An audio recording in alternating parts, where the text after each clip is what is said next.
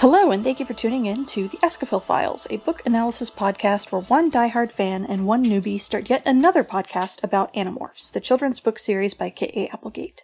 I'm Danielle, I use she, her, they pronouns, and you can find me on the internet at RedtailTalk90. My co-host is Jade. Hello, I'm Jade. You can find me most places on the internet at Jade Oxford Rose, and I use they, them pronouns. We'll be making our way through the books one book at a time, analyzing the themes and how they stand up to time, and sharing the experience with our friends on Discord, the link to which you can find in the show notes. Today, we are talking about book number 44, The Unexpected, which is a bit of a weird one. Its ghostwriter was Lisa Harkrader, who also wrote 49 and 51, so we will see her again in the future. Before we get into it, some book-specific content warnings include gun violence, like a lot of gun violence, attack on an aircraft, field medicine / surgery, and some questionably racist things. I will admit a large amount of ignorance in this particular area, where Cassie goes to Australia. It's very sort of the period limited portrayal of... Yeah. Like, there are parts of it that I think are good, but then it also kind of... Like, it does the same thing that 25 did, where... like, Cassie meets someone who is unsurprised at her being able to morphing because, like, well, our spirit ancestors did this thing, and it's like, that, I don't know enough to say for sure, but that seems feels unlikely. Wrong. Yeah. So, I don't know. We'll point it out when we get there. But... yeah, it is sure an adventure. Definitely a bottle episode if there ever was one.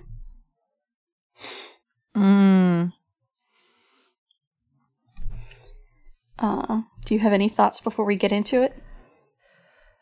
I would if my internet connection would stabilize, so I'm not talking over somebody. Alrighty, I think it's all looking green. Long may it last. This book, for me, kind of swings between being very satisfying to read and being very frustrating to read. There are aspects of it that are incredibly well written. There's a lot of action sequences in this book. It's very snappy pace-wise. I think it's, while clumsy and falling into tropes, its portrayal, or its attempt at portraying sort of Cassie being a very, I can't say literal fish out of water in this series, but like once again, seeing that sort of one of the Animorphs out of their element, how they handle it. It falls in, outside of its characterization choices, which I will speak at length because I have thoughts. It does remain frustrating, and I think we've sort of mentioned this briefly before, that a lot of Cassie books seem to involve her being isolated from the rest of the Animorphs. Yes. And she only really gets to shine when not with the others. Mm-hmm. And I don't like that. Yeah. And it feels, I don't know whether it's lazy writing or just the way it wound up being, and there was no like particular thought put into the matter, because it is an easy way to create drama, is to separate a character from the others.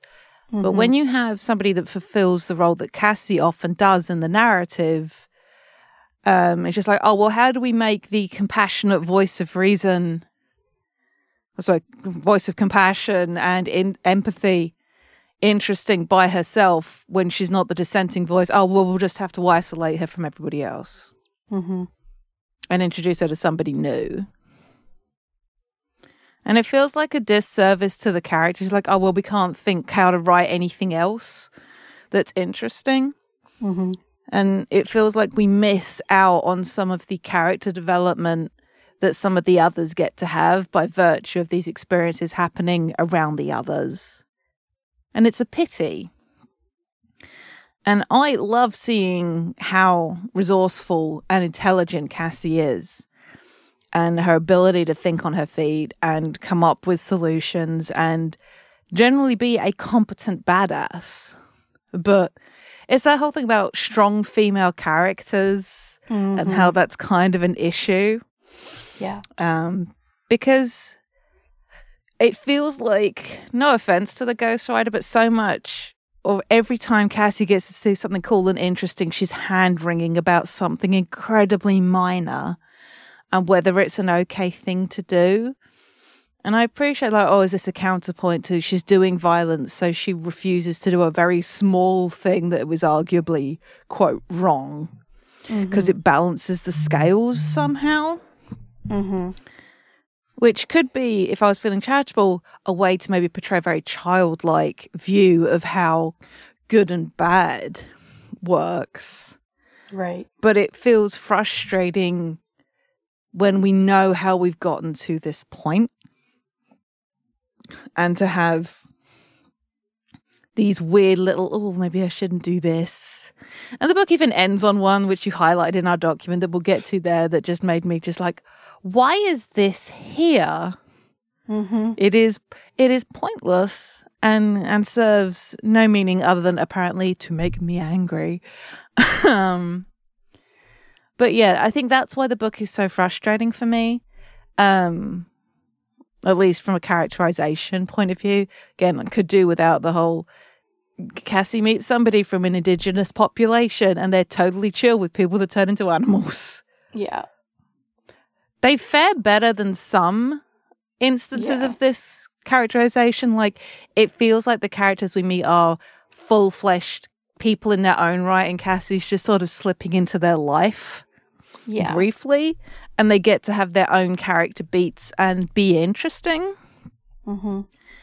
But it's limited, and it does fall back on these contrivances that end up falling into plot holes, or not plot holes, like racist tropes and things like that. I don't know why my brain said plot holes. Probably because of falling in. There you go. Pitfalls. That was what I was thinking of. You know. But I watched the most recent Dead Meat Kill Count, and it was about Prey, the latest Predator movie. And I was just thinking about how different that vibe is, and just thinking, see, this is how you do good. A way of like interpreting actual like beliefs from a specific American indigenous tribe to interweave with the mythology of your movie franchise. Interesting, good. Get lots of advisors in and people to help you create a story that engages with that. Yeah. That This ain't this, here. but that doesn't happen in Animorphs, full stop. This is true. This isn't a singling out of a failure to represent the Aboriginal people of Australia failing. This is, once again, a book series written in the late 90s, early 2000s, could have really done with a little bit more research and a little bit more consideration. I know sensitivity readers seem like a fairly recent invention, but people have always been out there available to do this sort of work. So... Yeah. It is extremely a product of its time. Yeah. Which is not an excuse, but it is an explanation. Yeah, it's more just sort of like an awareness of where this misstep is coming from. Because it doesn't feel like malice. Yeah. Which is so often true of the mistakes that we feel with Animorphs. It's just like, they aren't trying to be shitty. It just is a lack. You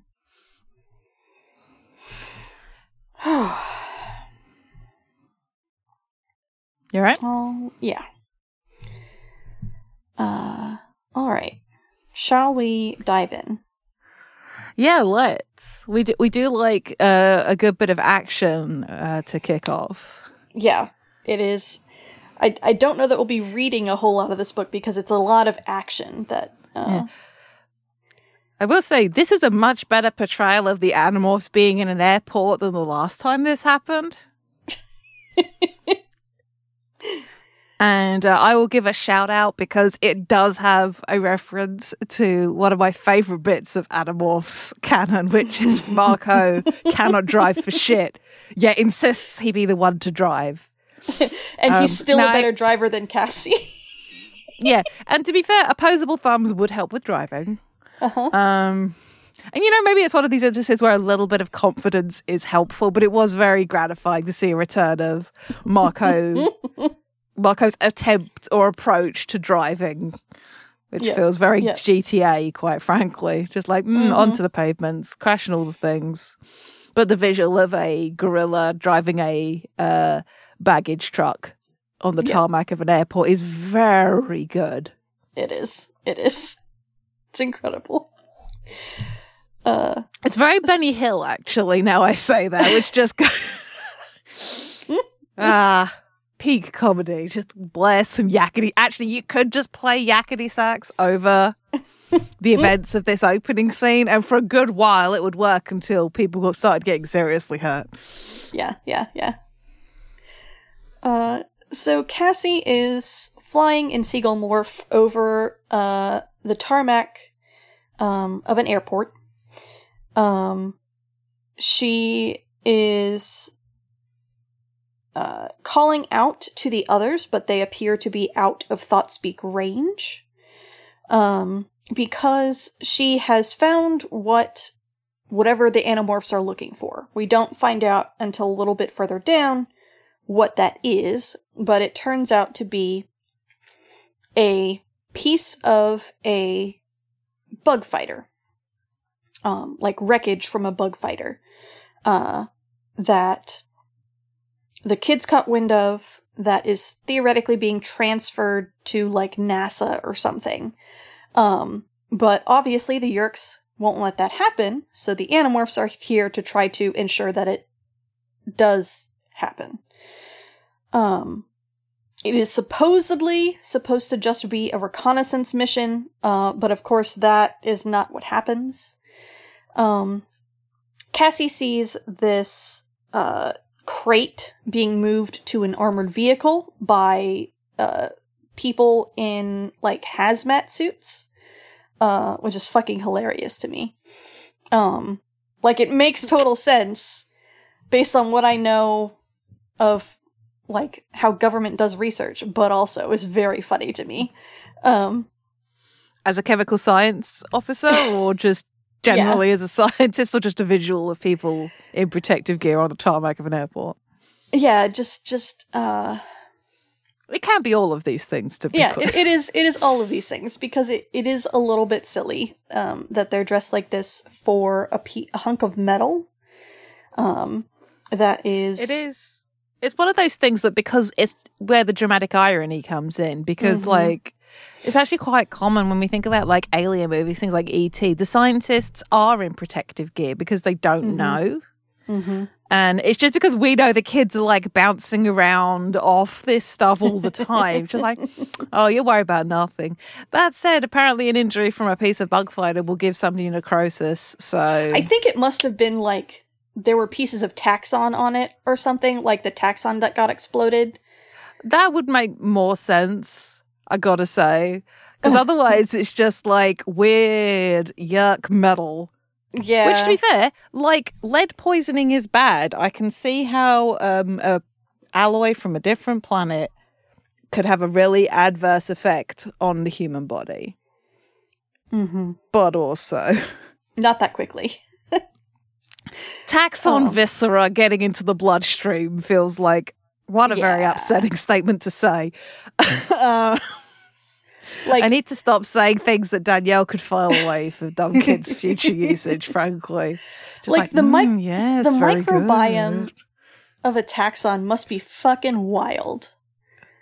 Given that they're always hungry, like, How fast is that a bio? We cannot go down this. This is what we need, Danielle. We need a document of just like weird tangents to explore in future episodes once we actually finish the book series proper, which is possible explanations for the hell hunger. We'll find another biologist. We'll go ham. It'll be great.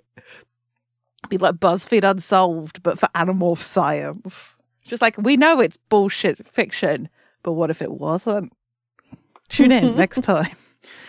Really vibe with our Escafil Files podcast name. I've started the document. Excellent. Very good. Dear listeners, if you think of anything, that's what the channel is for in the Discord server. Yeah, just fucking weird spec bio shit. We love spec bio shit. But anyway, they're at the airport. Cassie's currently away from everybody, has spotted the bug, what she assumes is the piece of bug fighter being moved around. And again, the others don't seem to be in Thoughtspeak range. The people, so that you have the guys in hazmat suits who are moving the actual like crate, the fucking Raiders of the Lost Ark crate, into the armored vehicle. But you also have these two Marines who appear to be stationed with it, or who are to be driving the truck. But a long black car shows up, which is your hint that it's the Yeerks. And two people come out.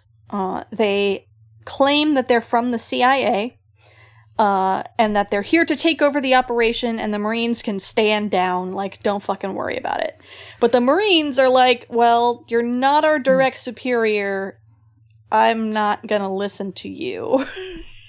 There's this really great detail, because of the perspective Cassie has, being in Gullmorph, just dubs the leader of these controllers as Bald Spot, because obviously that's the part of the person she can see. And he is just Bald Spot for the rest of this, which is very good. Yeah, it's like a slashed shoe in that one David book, right? You get these interesting monikers based on their perspective at the time. But yeah, the Marines are like, we're not going to leave our post, and the Bald Spot is like, well, you have new orders now, deal with it. The Marines are like, well, we don't take orders from civilians. I don't actually know if the CIA counts as civilians. No, I don't consider them to do so, but I mean, another brief divergence. My understanding, if anyone is qualified to carry a firearm as part of their job, I feel like they're not really a civilian anymore. Yeah. Yeah.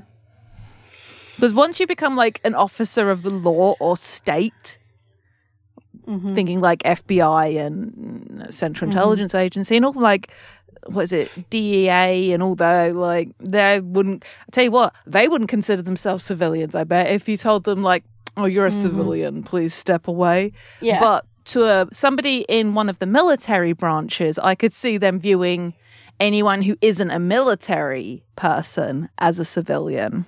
Yeah. Yeah. Given my understanding of people that work in the various military branches and their attitudes towards people who aren't, especially if you happen to be a Marine, who are considered a very obviously elite branch. Yeah. Yeah.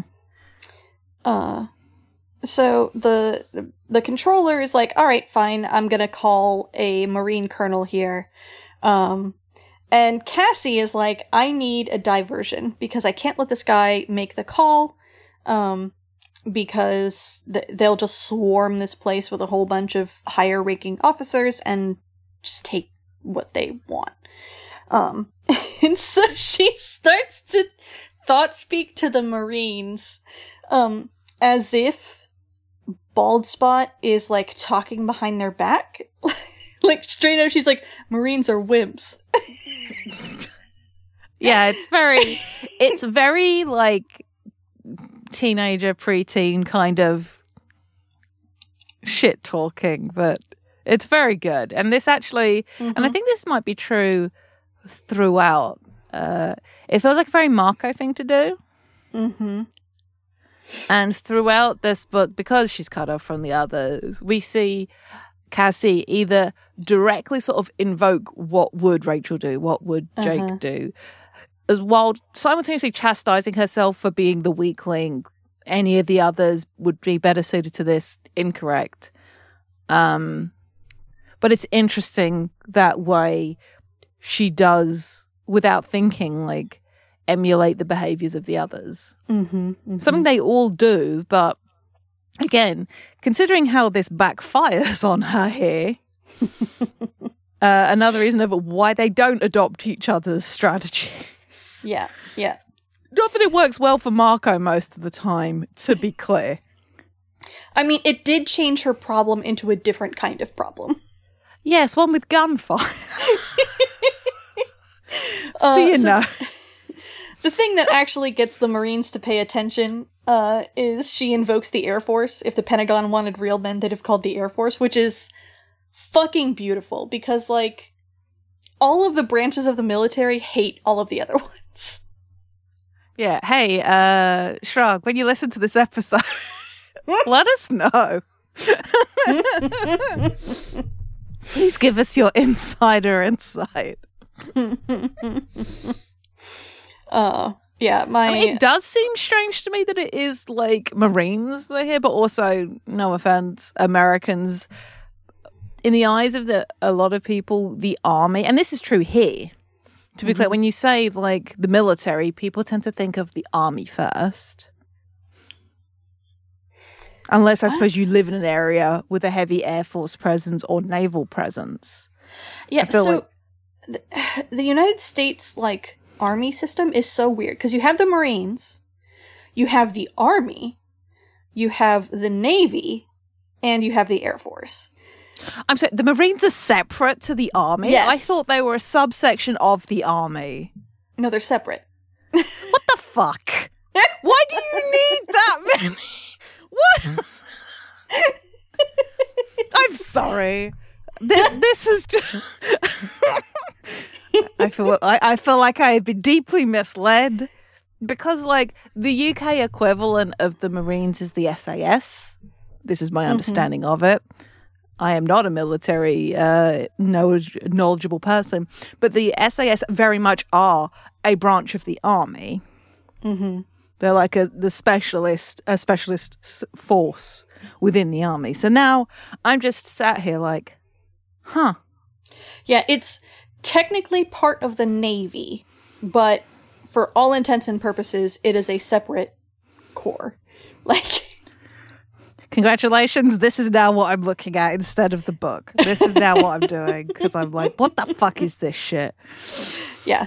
Is the Maritime Land Force Service Branch.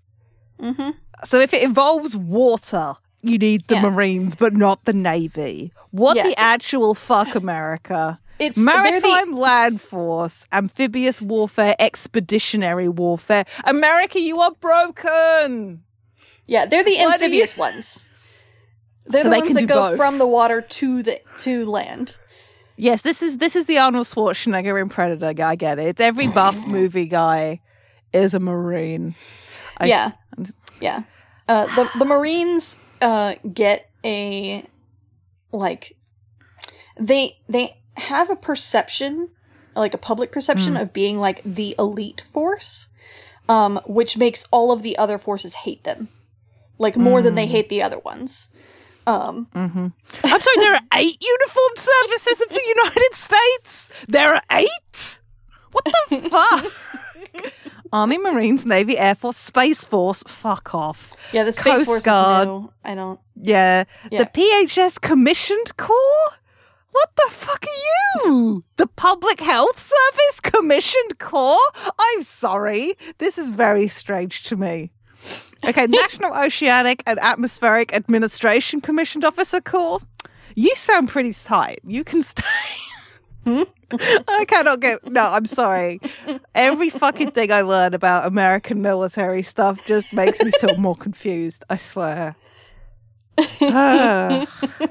Welcome to Escafil Files, where Jade becomes baffled by learning more about Americans. Yeah. Yeah. Okay, let's get back to the book. I'm sorry. We have done this yet again. But yeah, so Cassie gets the fucking Marines riled up, but apparently they have self-control, so they just kind of seethe silently.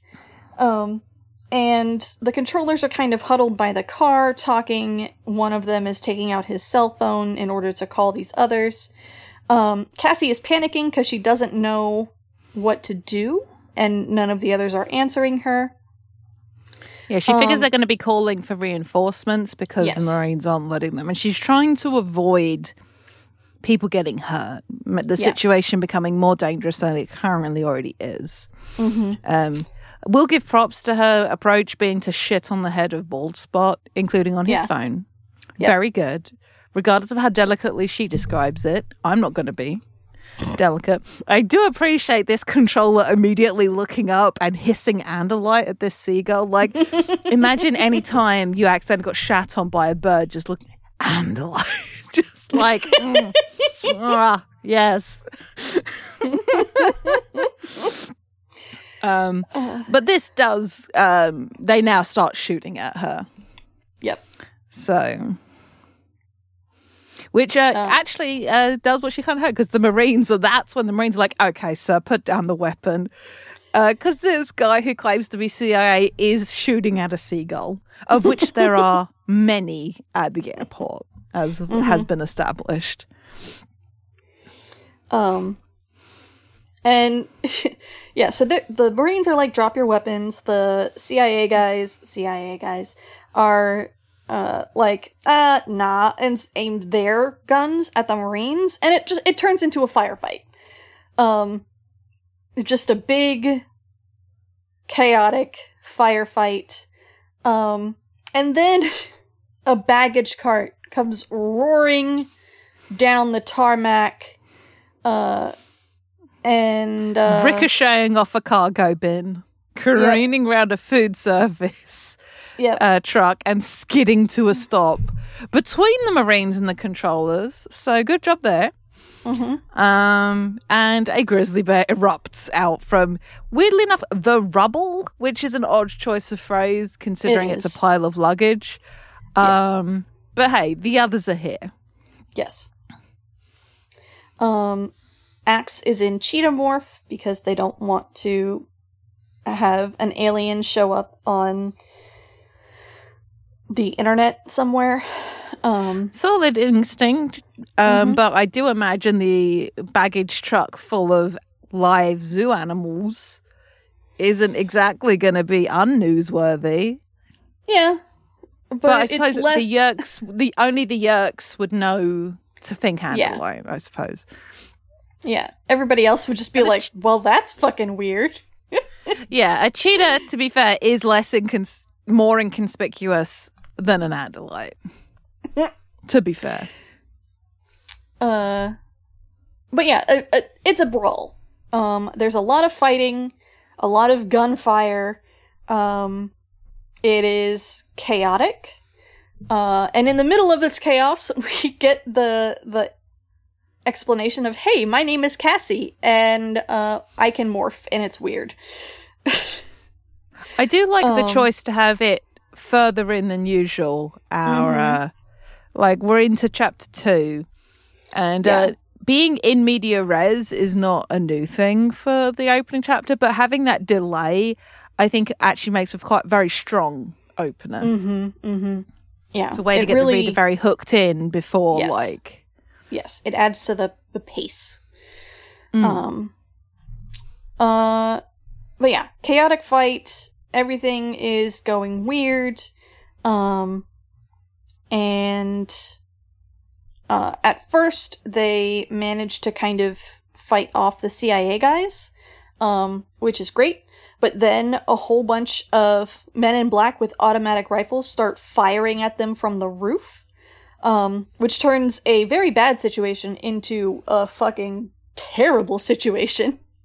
Mm-hmm. And at this point, Jake calls for a retreat because they cannot win this at all. There's no way. And so Axe points out an exit and they start to head that way. Cassie hangs back. Because the two Marines who are caught in all of this crossfire, one of them is injured and has crawled toward the armored truck, and the other one is crouched behind some landing gear for the plane, still firing at the enemy. Because one Marine is gonna defeat all of these guys, I guess. And the Yeerks are like, alright, the Visser's getting impatient, we need to just kill these people, and move on with our lives. And Cassie can't deal with that. Like, she doesn't want to be, what in her mind, responsible for these Marines' deaths. We've talked before about how there is a certain kind of, and this is, to be fair, it's on the writers. This is not a condemnation of the character, but blaming yourself for everything that goes wrong in and of itself is a form of arrogance, which I think can be very compelling and interesting. Yeah. And I do appreciate that this book does call out Cassie's thinking in that way, which was really refreshing to read. And I like that the book made that choice. But Cassie's need to fix what and sometimes she is responsible for, don't get me wrong, but that need to fix things and to make right is part of her, I don't want to say her problem, that makes her sound very cold-blooded, but an excess of compassion, I guess, for human life. Because she does value life. And I think that's very admirable. But also, these are two military-trained individuals. They're soldiers in their own right. Yep. Who signed up to do a certain thing. I'd feel differently if it was just two random airport workers. The fact that they have guns and can fire back. Yeah. Yeah. This is one of many instances in this book where on an intellectual level I can maybe understand where Cassie's line of thinking is, but in the moment, emotionally speaking, I find the choice she's been given very frustrating. And this is an annoyingly common occurrence in this book when there's lots of very interesting, compelling shit going on.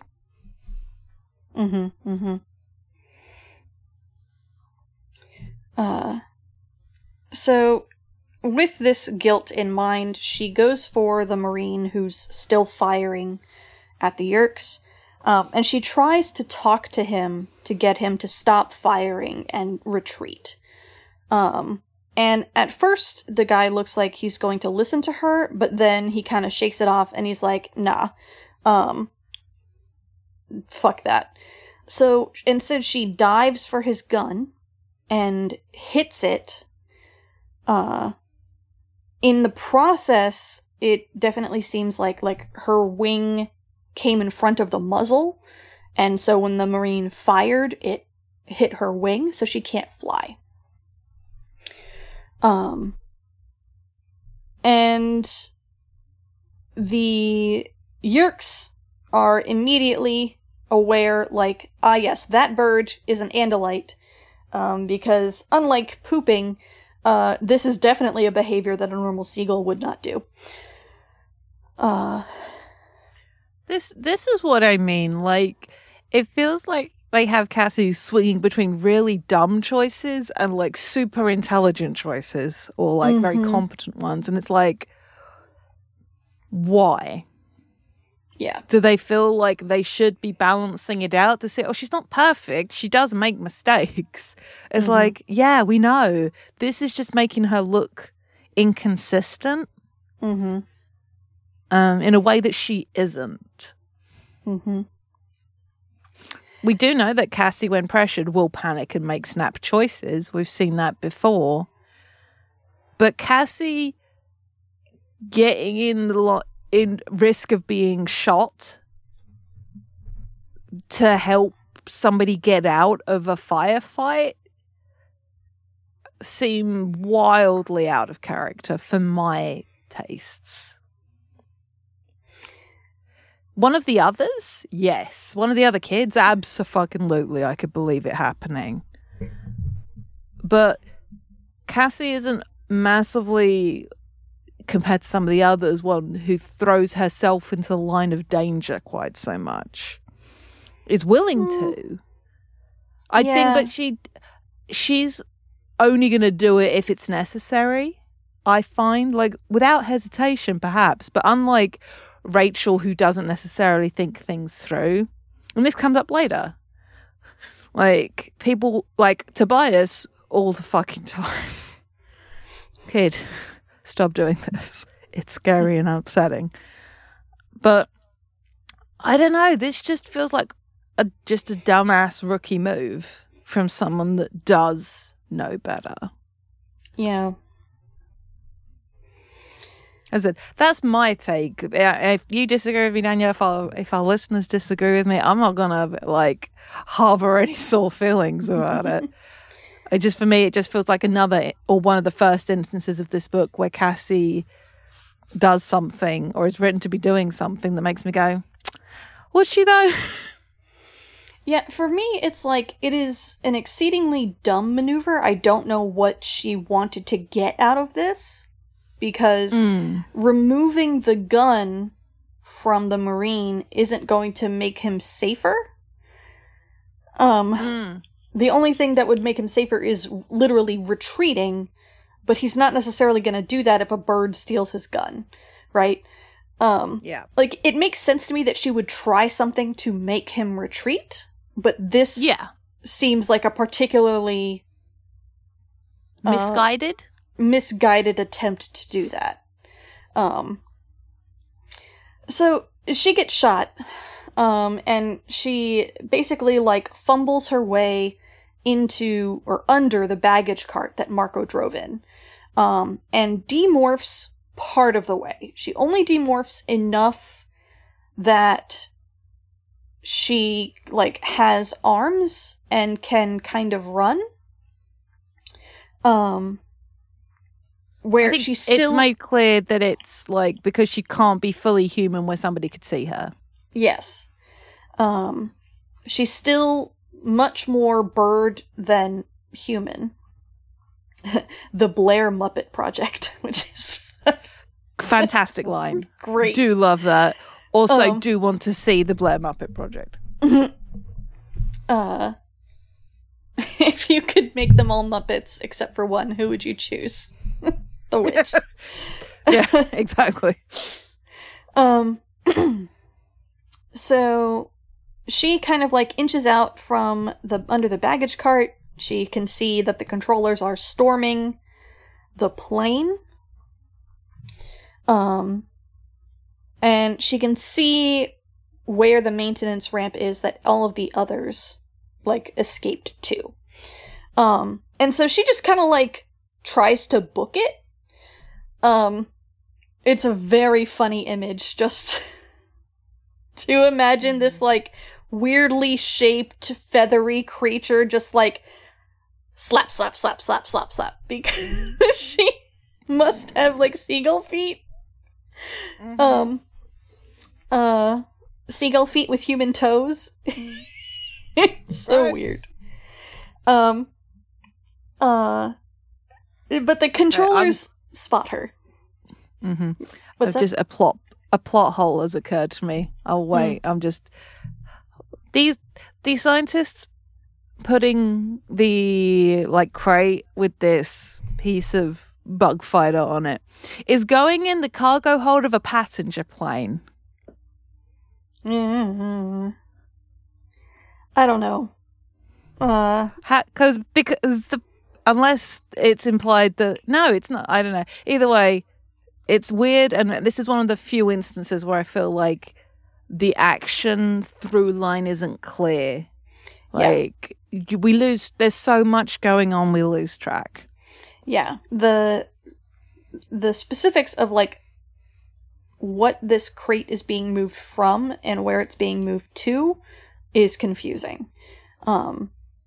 It kind of makes sense from a Watsonian point of view because like Cassie can't keep track of that. But it is frustrating as a reader because you want to know like where everything is. But yeah, so she just fucking books it. The Yeerks see her and start to aim for her with their guns.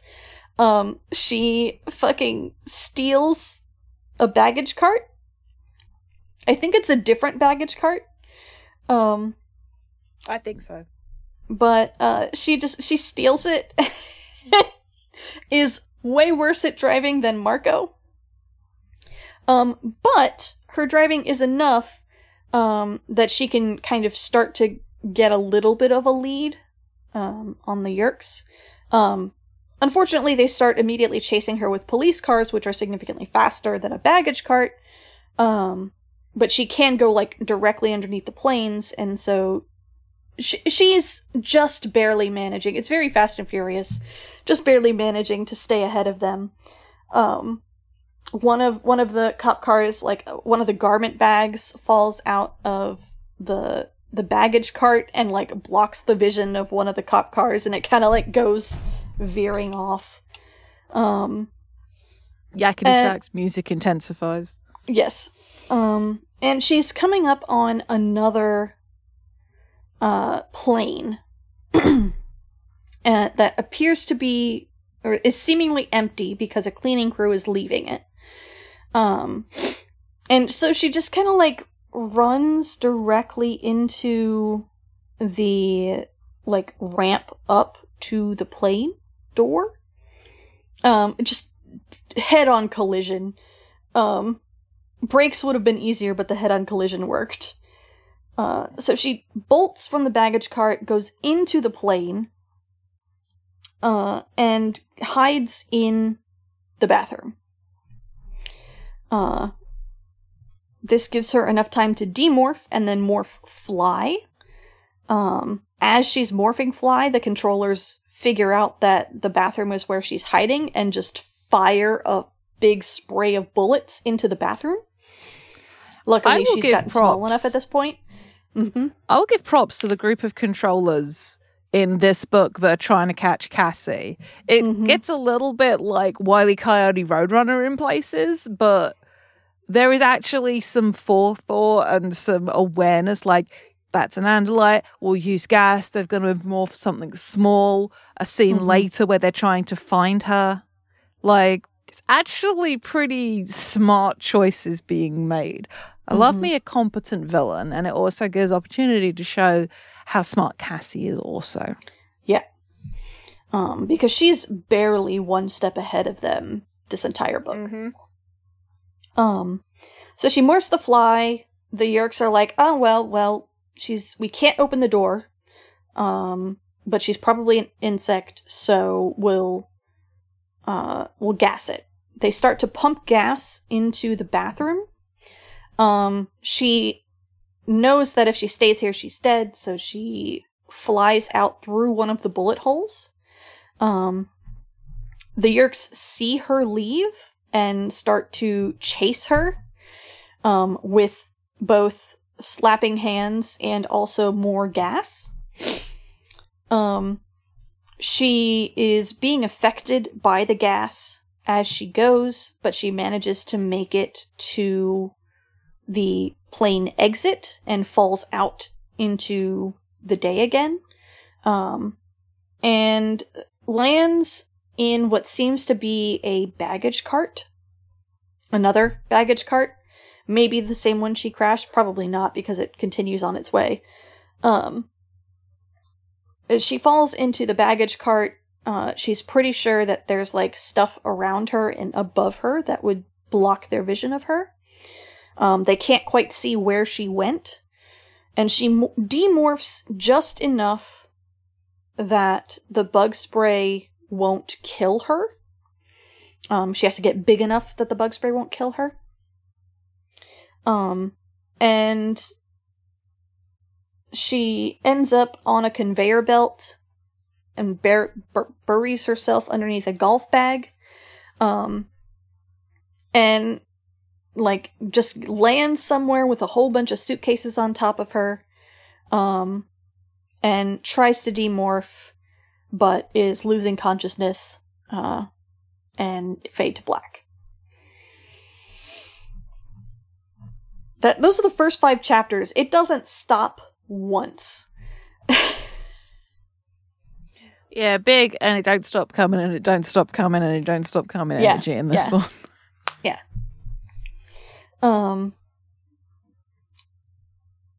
Cassie wakes up, feeling frozen and stiff and very, very thirsty, and hungry. But she appears to be fully human, which is good, because she would hate to be stuck as a weird mutant, mostly fly, part girl thing. But it seems like she was able to demorph completely. She can feel the humming of the airplane around her. She's in the cargo hold of an airplane. Which, of course, is not really pressurized and not really insulated. So she's freezing cold because they're, 10,000 feet in the air. And I can't get over it just being described as a buzzing. Yeah. Like, planes are so loud. Mm-hmm.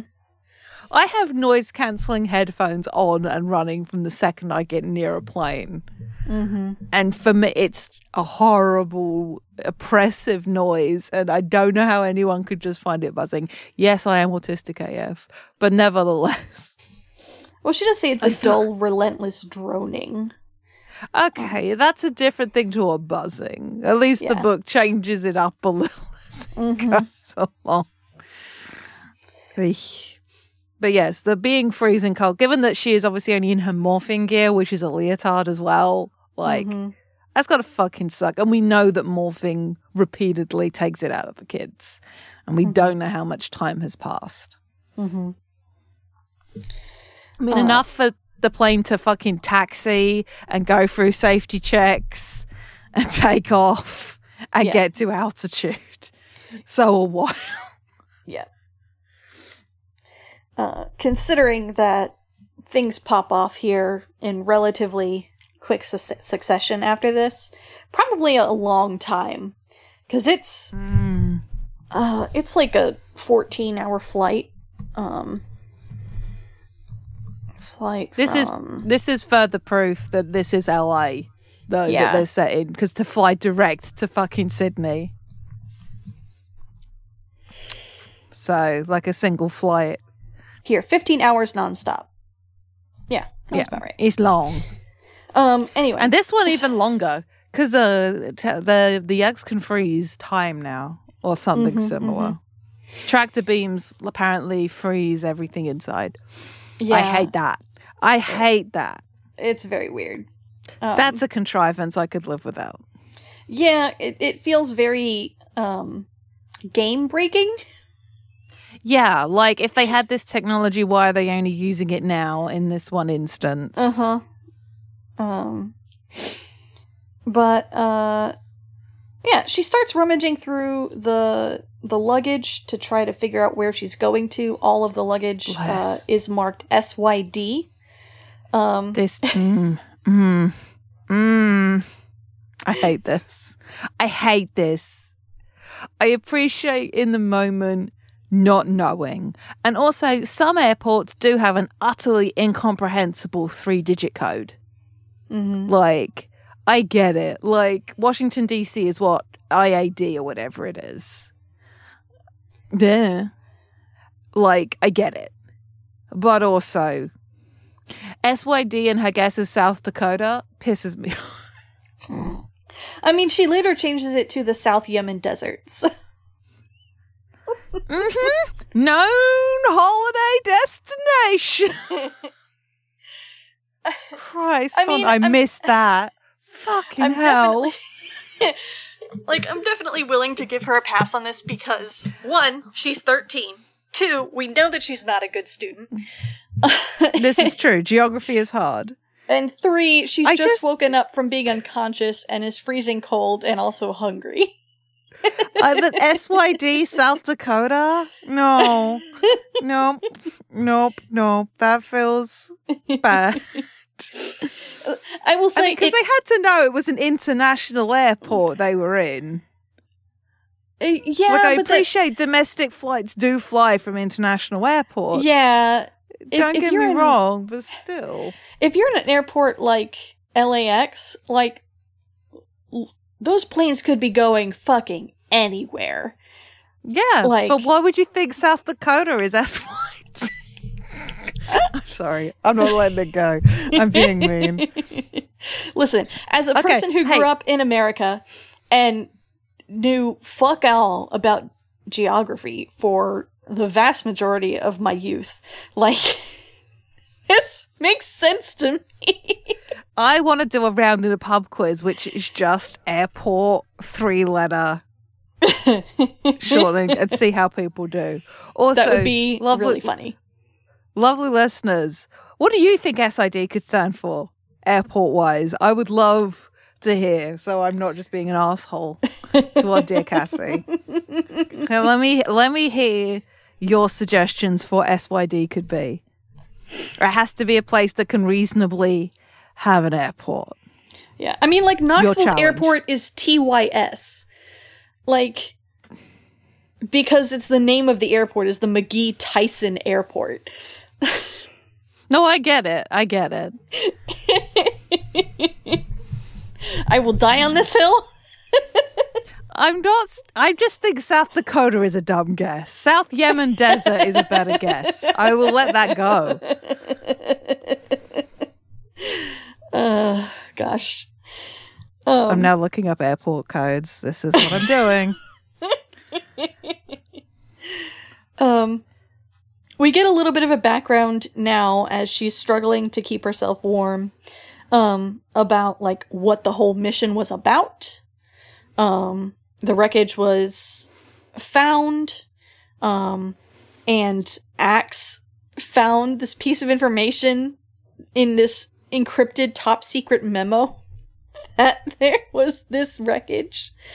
Was being flown down in a commercial airliner, probably to keep it under wraps, and then transported to a Marine base, loaded onto a stealth jet, and flown to NASA. The kids were excited about this because it meant that humans would have proof that the Yeerks are here, or that someone is here. But really, it's just wishful thinking on their part. But the Yeerks knew about it. Obviously, it was that's why they were there. And Cassie is feeling very sorry for herself and berating herself. She doesn't want to go through the luggage and steal clothes. Because she doesn't want to be a thief. But she hears Marco's voice being like, let's see, Cassie, you pooped on a controller, tossed 2 Marines into gun battle with evil aliens, probably got them and the armored truck guys captured or killed, and hijacked a baggage cart. Now you're worried about swiping snack crackers? Which is very Marco. Yeah, it's also a touch meaner than Marco would necessarily This is be. true. But I think that feels very accurate to the way Cassie would feel. Mm-hmm. To be clear, it's like that ever so slight dialing up. Mm-hmm. And to be clear, this is one reason how we know that Cassie is tired and hungry, because she assumes everybody's going to be mean to her. If you hate everyone, you're hungry. If you think everyone hates you, you need a nap. And if you hate yourself, you need a shower. Or you should at least have one. This shit annoyingly works. Yep. I hate how true it is.